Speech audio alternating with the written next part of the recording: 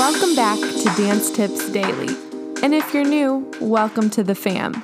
I'm your host, Danny Albertina, and this is the podcast where I read to you, with the author's permission, of course, short and sweet dance excerpts on topics such as choreography, performance, mental health, physical health, nutrition, education, and more. Bonus episodes released the first of every month featuring exclusive one-on-one interviews with those who keep our dance community alive. If you're ready to spend a little time getting a little better each day, let's dance in.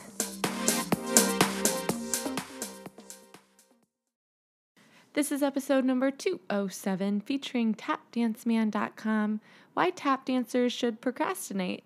It's February 23rd, 2021, and we have a tappy and happy tip Tuesday for you here at Dance Tips Daily. Let's dance on into our blog, written by Terrence Bennett.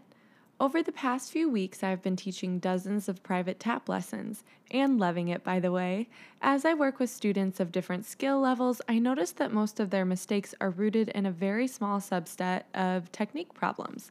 One of the things that I see repeatedly in dancers who have a tendency to shift their weight from one side to the other prematurely. When a tap dancer shifts their weight too early, all kinds of problems occur as shuffles become flaps and feet become unliftable. The cure? Procrastination.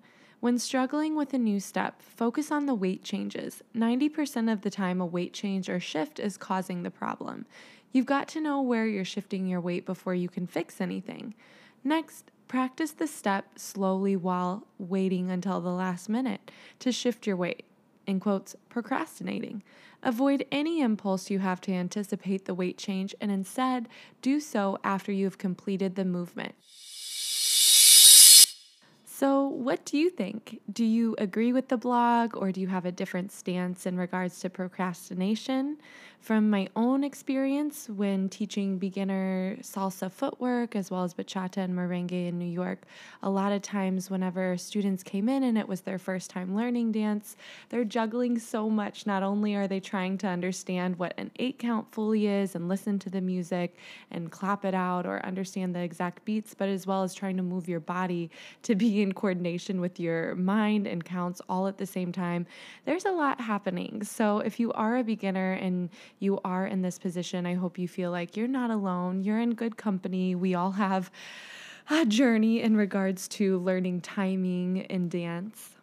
Even as a professional, sometimes when my adrenaline is up, I get so excited that I can rush a few steps, so I have to be really conscious of trying to fill each and every move until its fullest potential and fulfilling the full count in the music before moving on to the next.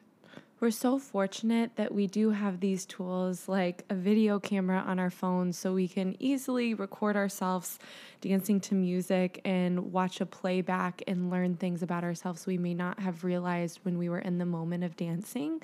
So if there's a little challenge I can give you today, whatever class you take, record yourself doing the movement, and even if you aren't taking a class with another teacher or choreographer today, do a little improv and video record yourself. Play that video back and see moments where you can try to elongate your movement a little bit longer, finding your own little pocket. With that said, that's your short and sweet tip for the day. I hope you enjoyed, and as always, happy dancing. Thanks for listening today. And tune in tomorrow for more short and sweet tips. Happy dancing.